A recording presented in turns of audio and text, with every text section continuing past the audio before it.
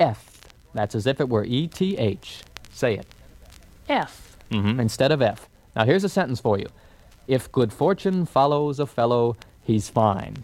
Oh, that sounds like a tough one. No, it's not so hard. Try it. Now remember, E-T-H instead of F. Okay, let's see. I look in the mirror, hold my mouth in the right position. Here I go. If good fortune follows a fellow, he's fine. Mighty fine. This is WCBN FM Ann Arbor. It goes a little something like this. How about like this? There was blood on the saddle and blood all around and a great country music will never be the same after these boys get through with it. It's the Down Home Show, every Saturday from noon to 3, right here on WCBN-FM, Ann Arbor. And a great big puddle of blood on the ground.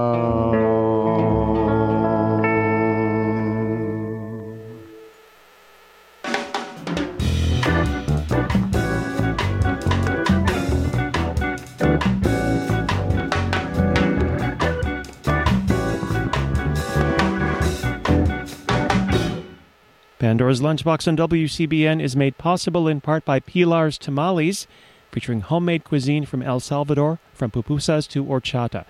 Many dishes feature organic, locally grown produce, and catering is also available.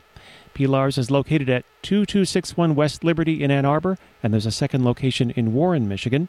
Pilars tamales.com.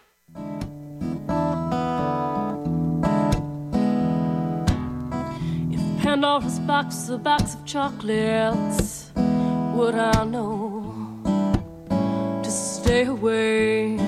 Oh, I said, if Pandora's box, a box of chocolates, would I eat them anyway? 'Cause every time I have half a mind to leave you, babe, that means I have half a mind to stay. It's Pandora's Lunchbox on WCBN FM Ann Arbor. This is Mike. This is Mike on high pitch here. We have pitch control at the station, so my voice is a little higher now. That's what's happening. And speaking of pitch and witch and all that stuff, we're going to do a special educational show today. We're going to hear an excerpt from an audiobook. In fact, I don't think I've done this before. The book is Cod, a biography of the fish that changed the world. It is a very engrossing story. The book by Mark Kurlansky, performed here by Richard M. Davidson. Not yet a musical, surprisingly enough, but we're going to hear some musical selections along the way. So, without further ado, I will not say adieu, I will say welcome to Cod. This is WCBN FM Ann Arbor, WC for Cod, BN FM Ann Arbor. Part 1. A Fish Tale. Salt cod, spreading itself before the drab, hefty shopkeepers, making them dream of departure, of travel.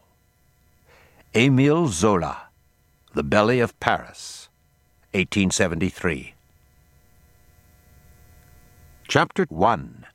The Race to Codlandia. He said it must be Friday, the day he could not sell anything except servings of a fish known in Castile as pollock, or in Andalusia as salt cod. Miguel de Cervantes, Don Quixote, 1605 to 1616.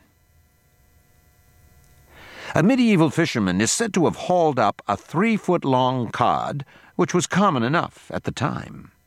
And the fact that the cod could talk was not especially surprising. But what was astonishing was that it spoke an unknown language. It spoke Basque.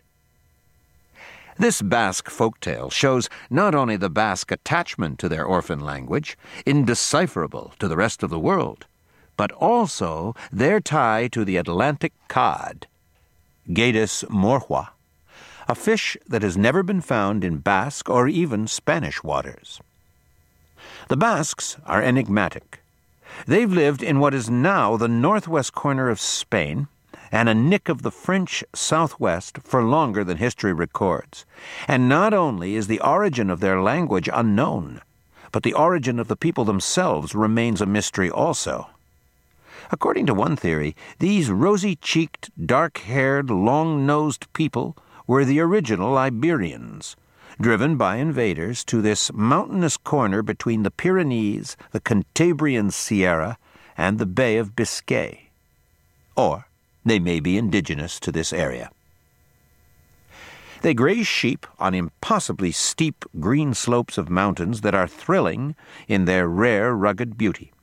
They sing their own songs and write their own literature in their own language, Euskara.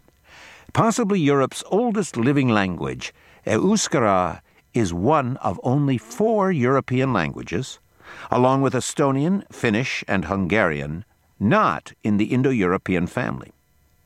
They also have their own sports, most notably Hailai, and even their own hat, the Basque beret, which is bigger than any other beret.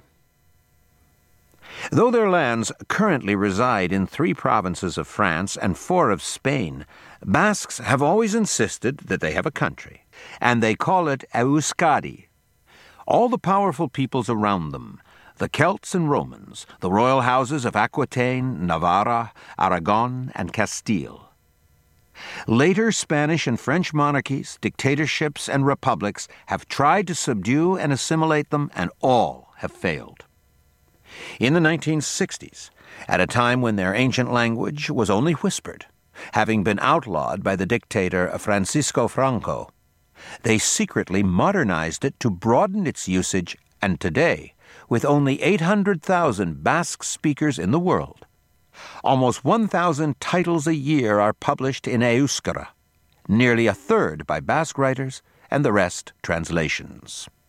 Nire aitaren etxea, defendituko dut, ochoen contra. I will defend the house of my father against the wolves, are the opening lines of a famous poem in modern Euskara by Gabriel Aresti, one of the fathers of the modernized tongue. Basques have been able to maintain this stubborn independence despite repression and wars because they've managed to preserve a strong economy throughout the centuries. Not only are Basques shepherds, but they're also a seafaring people, noted for their successes in commerce.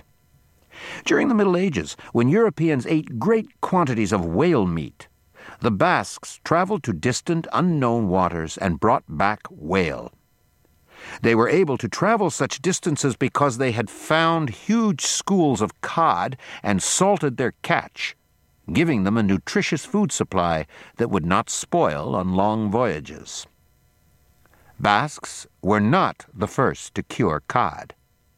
Centuries earlier, the Vikings had traveled from Norway to Iceland to Greenland to Canada, and it's not a coincidence that this is the exact range of the Atlantic cod. In the 10th century, Torvald and his wayward son, Eric the Red, having been thrown out of Norway for murder, traveled to Iceland, where they killed more people and were again expelled. About the year 985, they put to sea from the black lava shore of Iceland with a small crew on a little open ship. Even in midsummer, when the days are almost without nightfall, the sea there is gray and kicks up whitecaps. But with sails and oars, the small band made it to a land of glaciers and rocks, where the water was treacherous with icebergs that glowed robin's egg blue. In the spring and summer, chunks broke off the glaciers, crashed into the sea with a sound like thunder that echoed in the fjords and sent out huge waves. Eric, hoping to colonize this land, tried to enhance its appeal by naming it Greenland. Almost 1,000 years later, New England whalers would sing, "Oh, Greenland is a barren place, a place that bears no green, where there's ice and snow, and the whale fishes blow, but daylight's seldom seen." Eric colonized this inhospitable land, and then tried to push on to new discoveries. But he injured his foot and had to be left behind. His son, Leifr, later known as Leif Erikson, sailed on to a place he called Stoneland, which was probably the rocky, barren Labrador coast. "I saw not one cartload of earth, though I landed many places." Jacques Cartier would write of this coast 6 centuries later. From there, Leif's men turned south to Woodland, and then Vineland. The identity of these places is not certain. Woodland could have been Newfoundland, Nova Scotia, or Maine, all 3 of which are wooded. But in Vineland, they found wild grapes, which no one else has discovered in any of these places. The remains of a Viking camp have been found in Newfoundland. It's perhaps in that gentler land that the Vikings were greeted by inhabitants they found so violent and hostile that they deemed settlement impossible, a striking assessment to come from a people who had been regularly banished for the habit of murdering people. More than 500 years later, the Beothuk tribe of Newfoundland would prevent John Cabot from exploring beyond crossbow range of his ship. The Beothuk apparently did not misjudge Europeans, since soon after Cabot they were enslaved by the Portuguese, driven inland, hunted by the French and English, and exterminated in a matter of decades. How did the Vikings survive in greenless Greenland and earthless Stoneland? How did they have enough provisions to push on to Woodland and Vineland, where they dared not go inland to gather food, and yet they still had enough food to get back? What did these Norsemen eat on the 5 expeditions to America between 985 and 1011 that have been recorded in the Icelandic sagas? They were able to travel to all these distant, barren shores because they'd learned to preserve codfish by hanging it in the frosty winter air until it lost 4/5 of its weight and became a durable, wood-like plank. They could break off pieces and chew them, eating it like hardtack. Even earlier than Eric's day, in the 9th century, Norsemen had already established plants for processing dried cod in Iceland and Norway, and were trading the surplus in northern Europe. The Basques, unlike the Vikings, had salt, and because fish that was salted before drying lasted longer, the Basques could travel even farther than the Vikings.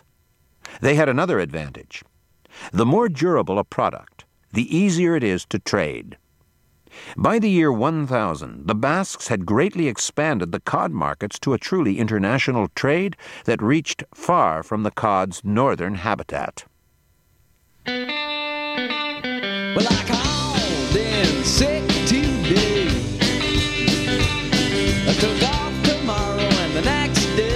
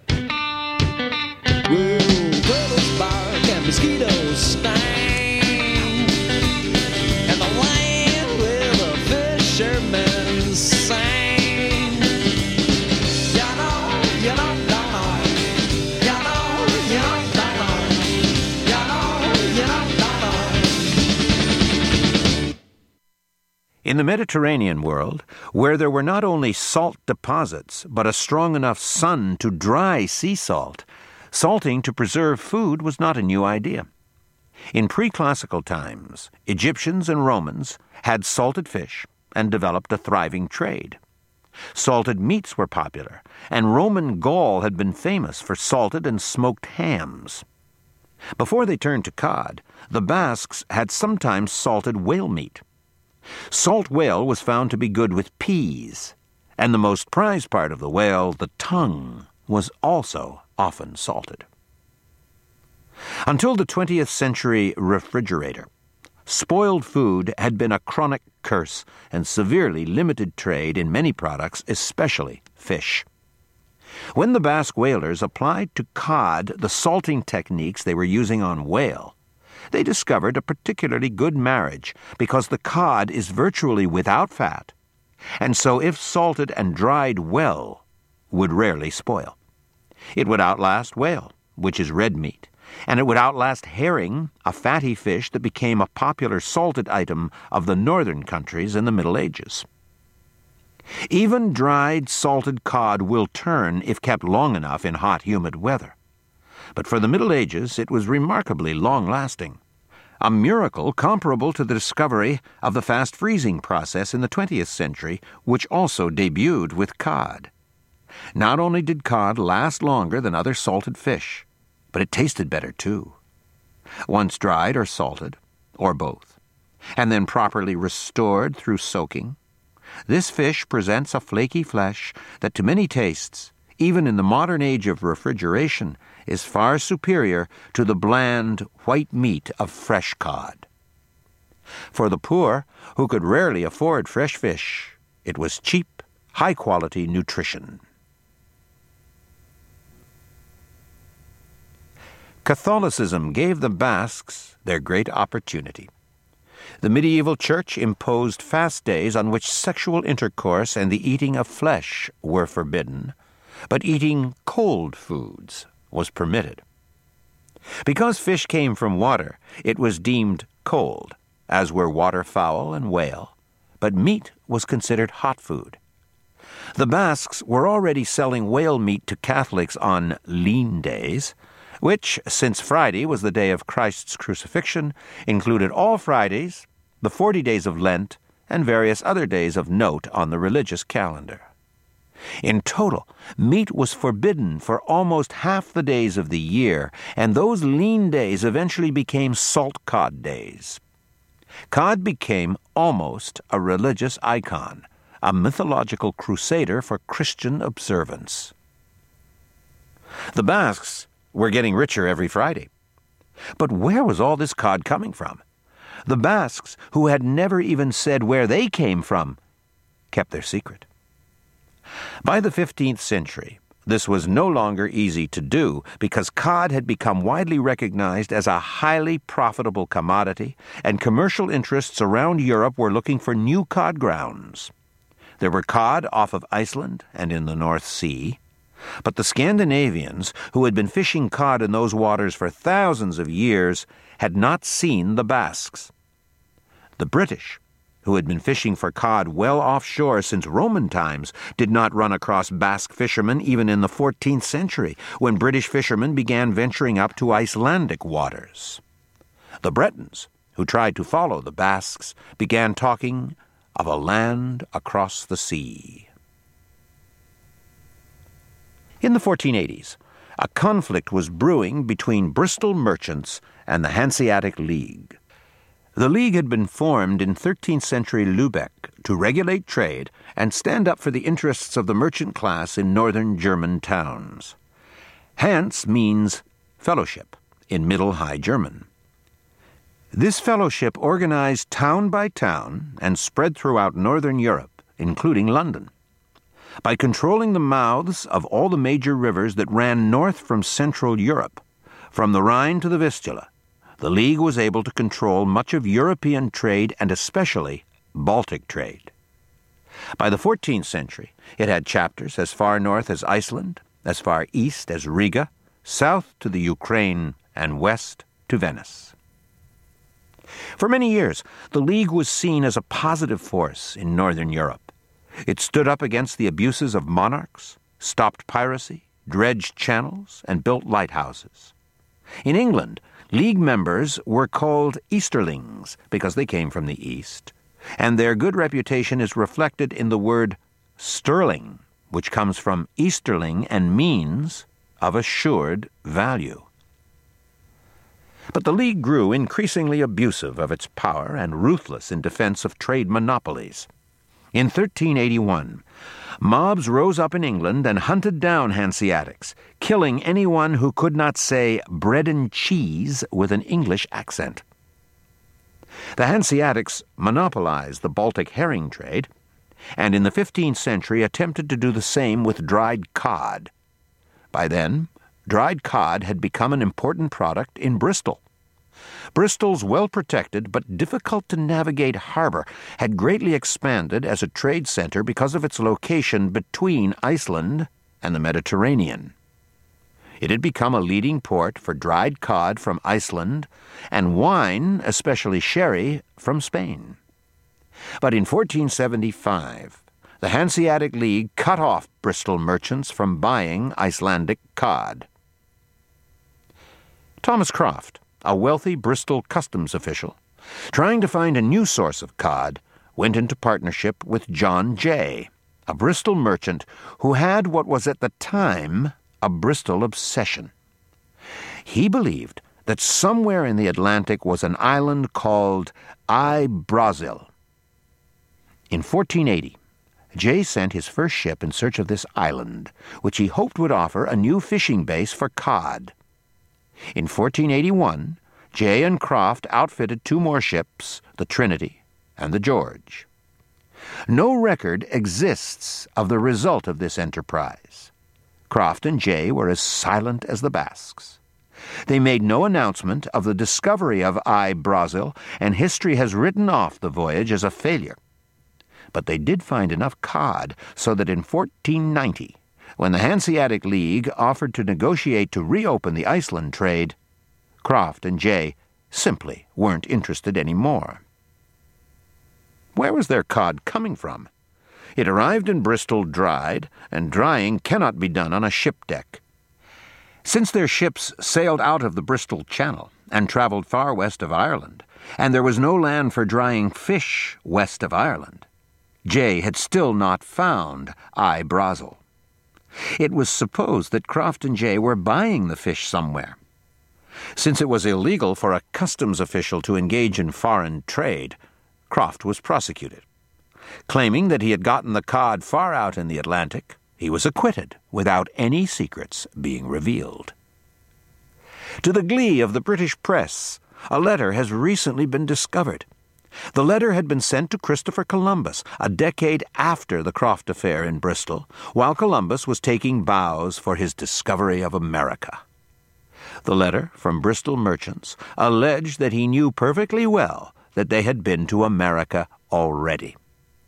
It's not known if Columbus ever replied. He didn't need to. Fishermen were keeping their secrets, while explorers were telling the world. Columbus had claimed the entire New World for Spain. Then, in 1497, 5 years after Columbus first stumbled across the Caribbean while searching for a westward route to the spice-producing lands of Asia, Giovanni Caboto sailed from Bristol, not in search of the Bristol secret, but in the hopes of finding the route to Asia that Columbus had missed. Caboto was a Genovese who is remembered by the English name John Cabot, because he undertook this voyage for Henry VII of England. The English, being in the north, were far from the spice route and so paid exceptionally high prices for spices. Cabot reasoned correctly that the British Crown and the Bristol merchants would be willing to finance a search for a northern spice route. In June, after only 35 days at sea, Cabot found land, though it wasn't Asia. It was a vast, rocky coastline that was ideal for salting and drying fish, by a sea that was teeming with cod. Cabot reported on the cod as evidence of the wealth of this new land, Newfoundland, which he claimed for England. 37 years later, Jacques Cartier arrived, was credited with discovering the mouth of the St. Lawrence, planted a cross on the Gaspé Peninsula, and claimed it all for France. He also noted the presence of 1,000 Basque fishing vessels. But the Basques, wanting to keep a good secret, had never claimed it for anyone. The codfish lays 1,000 eggs. The homely hen lays one.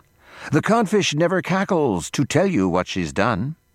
And so we scorn the codfish, while the humble hen we prize, which only goes to show you that it pays to advertise.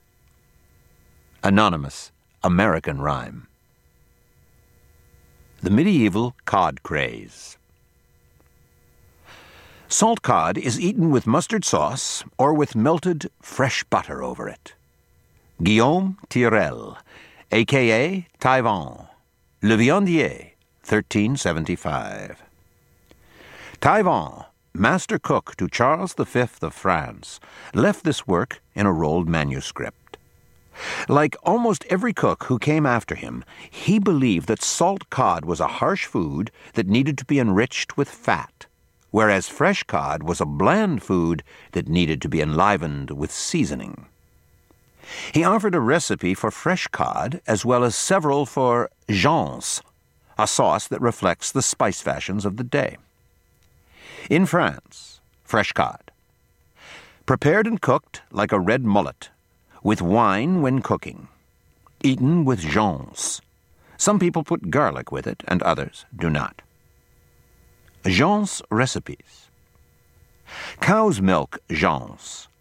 Grind ginger and egg yolks, infuse them in cow's milk, and boil. Garlic jance. Grind pepper, garlic, and almonds, infuse them in good verjuice, then boil it. Put white wine in it, if you wish. Ginger jance. Grind ginger and almonds, but no garlic. Infuse this in verjuice, then boil it. Some people put white wine in it. Verjuice was originally made from the acidic juice of sorrel, and later the juice of unripened plums. In England, cocks of kelling, cockles of codling. In this recipe, written in Middle English, a codling is cut into cockle-size pieces. Take cockles of codling. Cut them small. Do it in a broth of fresh fish or of fresh salmon. Boil them well. Put to milk and draw a layer of bread to them with saunders, saffron, and sugar, and powder of pepper. Serve it forth, and other fish among, turbot, pike, salmon, chopped and hewn. Season them with vinegar and salt. From an anonymous manuscript in Yale University's Beinecke Library, dated from the 12th century to the 15th. The use of sugar argues for the 15th. And from the 15th century to you, thank you for listening to WCBN-FM Ann Arbor, an excerpt there from Cod, a biography of the fish that changed the world by Mark Kurlansky, sliding into the 7 o'clock hour on WCBN-FM Ann Arbor, with the Codfish Ball by Mr. Tommy Dorsey, and the vocalist is, once again, Edith. He's right. Tommy Dorsey's Clam Bake 7. Clam Bake 7. Here we go. WCBN.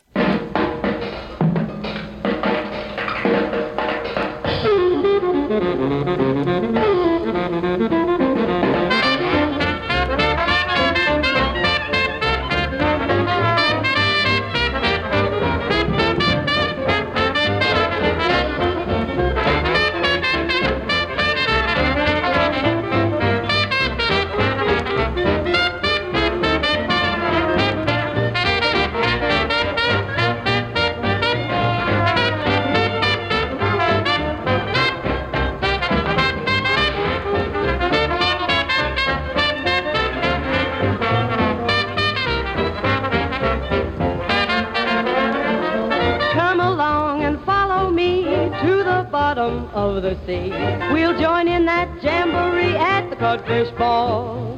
Why, the lobsters dancing in a row, they shuffle off to Buffalo. The jellyfish wiggle to and fro at the Codfish Ball. Now Finn and Hattie leads the eel through an Irish reel. The catfish is the dancing man, but he can't like the sardine can. Tuna's trucking left and right, Minnie's mooching for what a night. There won't be a hook in sight at the Codfish Ball.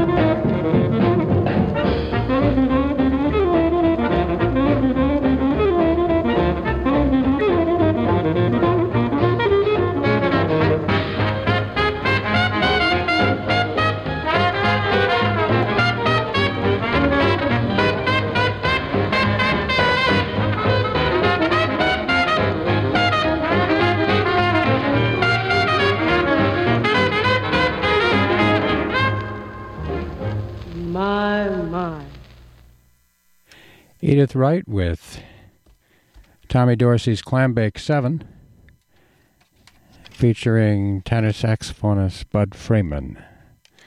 Thank you, Mike. That was great. And what an amazing report on the natural and unnatural history of cod. It's just past 7. This is WCBN FM Ann Arbor. 88.3 is the frequency.